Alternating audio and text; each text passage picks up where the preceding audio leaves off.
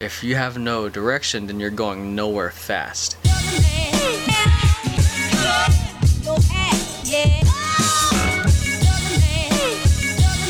It's never the amount of time you have, it's what you do in those hours. There's that whole saying that you have the same 24 hours as Beyonce or Albert Einstein or Ben Franklin, whoever, someone who's successful.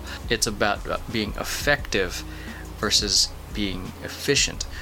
Direction instead of speed. While I think being efficient, being fast is important, being effective, having direction should be a step prior to moving fast. Being effective means knowing the important thing that will move you to the next level. Say you're at a dead-end job at doing washing dishes, and you become really efficient at washing dishes really fast, but that's not the direction you're going for. If you have no direction, then you're going nowhere fast, which is what a lot of people are doing. They're getting really fast and efficient at doing certain things that aren't exactly aligned with what they're passionate about or who they are. So how do you be effective? The main thing that I ask is, what's the one thing that will get me to this goal? And then I go all in on that. What's the one thing you've been avoiding? It depends. Everything's different. It could be relationship. What's the one thing you're avoiding for relationship? One thing you're avoiding for finances, your career, your family. There's a whole bunch of things, domains of life that you can determine the one thing, but what's the one thing that you really want to focus on? Well, most of you guys might be career. So what's the one thing you've been avoiding in your career? Is it looking for better job opportunities or starting that business? What about your relationships? Have you been needing to have that talk with your significant other? So the thing that we're often avoiding or afraid of is more often the thing that we need to run towards, because on the other side of that fear is the next level, is our growth.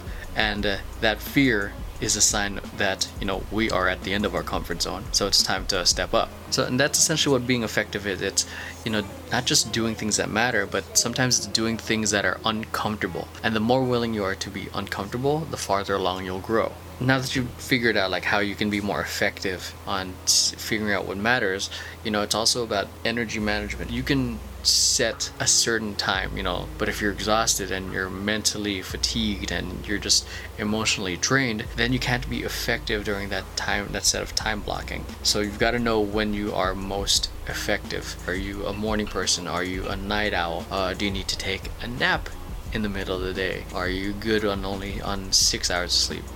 Can you do polyphasic sleeping? Find a way to be able to recharge yourself throughout the day, so that way you can keep going, because our willpower, our energy it's just like a battery. It drains by the end of the day. If you are operating at 50%, there's no way the effective step that you're going to do is going to be done well if you're playing it half-assed. And that's why I'm a huge proponent of naps, so that way when it comes to the next task, you're more mentally prepared. Yeah, and I know I threw a couple concepts here, but I hope it gives you some sort of direction, so that way you can be effective there, in turn be efficient in what you've got to do, and at the same time be able to manage your energy throughout the day. Get direction, get clarity, go fast, but make sure you have the energy to do it.